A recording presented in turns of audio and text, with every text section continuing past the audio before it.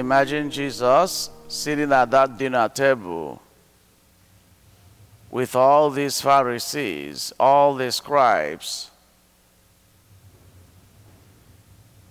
Imagine how he felt just being in their midst, and then in their pride, you could imagine the kind of conversation they were having at the table, because most of the time, the Pharisees were driven by their pride. They were driven by the very fact that they believed that they were better than every other person. So imagine how that dinner was going for Jesus to pull the host aside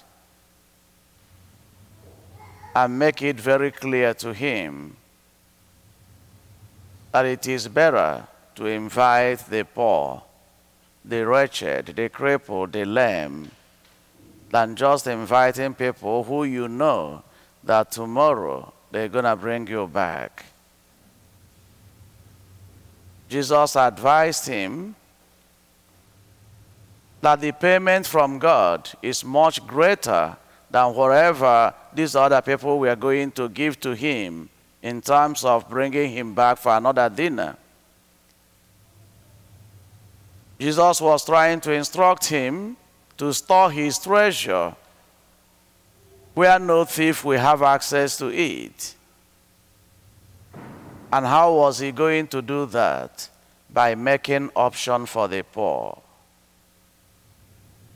By getting out of his comfort zone and relate with the rejected of the society.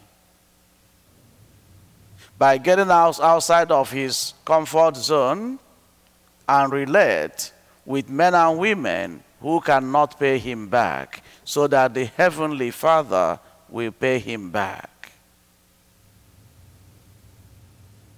It looks easy on paper, but then in real life it's always very difficult. Especially when you are putting it in the context of dinner. Many a time we invite people we know. We invite our friends, we invite our relatives, we invite our co-workers, which is great. But then there are so many other ways to make options for the poor. Because the goal is to help these men and women who are suffering, to help to restore their human dignity. To help them understand that they are valued, not just in the presence of God, but that we, as their fellow human beings, do also value them. So there are so many ways to do that. It's more than dinner. It's more than lunch. There are so many other ways you can add value to the lives of those men and women. There are so many other ways you can restore their human dignity. And we learn from God himself, because if you paid attention to the first reading, God first of all restored our dignity, which was already shamed by sin. Out of his mercy, he redeemed us. Out of his mercy, he restored our dignity. Out of his mercy, he gave us back our value as his children. And the person who did this went out of his comfort zone. First of all, he took our human nature, which wasn't his comfort zone. He died a shameful death, a very painful one, which was not his comfort zone. But he was doing it for a reason. He was making options for you and for me. He was helping restore our dignity. He was helping restore our value.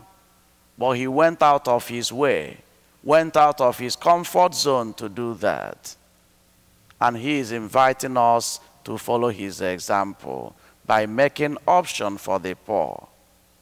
Step out of your comfort zone and help these men and women who are in need. Step out of your comfort zone and help restore the human dignity of these men and women who many a time the society rejects. We are Christians. We are called to be Christ-like. We are called to be his authentic followers. And we can do this, especially if we make the commitment to attach ourselves to him. And which way is much better than through the Holy Eucharist? Attaching ourselves to the Holy Eucharist, attaching ourselves to the body and blood of Christ, and allowing ourselves to be what we eat and what we drink. And the question is, what do we eat? We eat the real body of Christ. We drink the real blood of Christ, not a representation, but the real body and the real blood. And we are now called to go out and become what we eat and what we drink by following the example of Jesus. Today is about making options for the poor. Ask him to give you the grace. Ask him to give you the courage to be able to make the decision to step out of your comfort zone and touch the lives of these men and women. In the name of the Father, and of the Son, and of the Holy Spirit. Amen.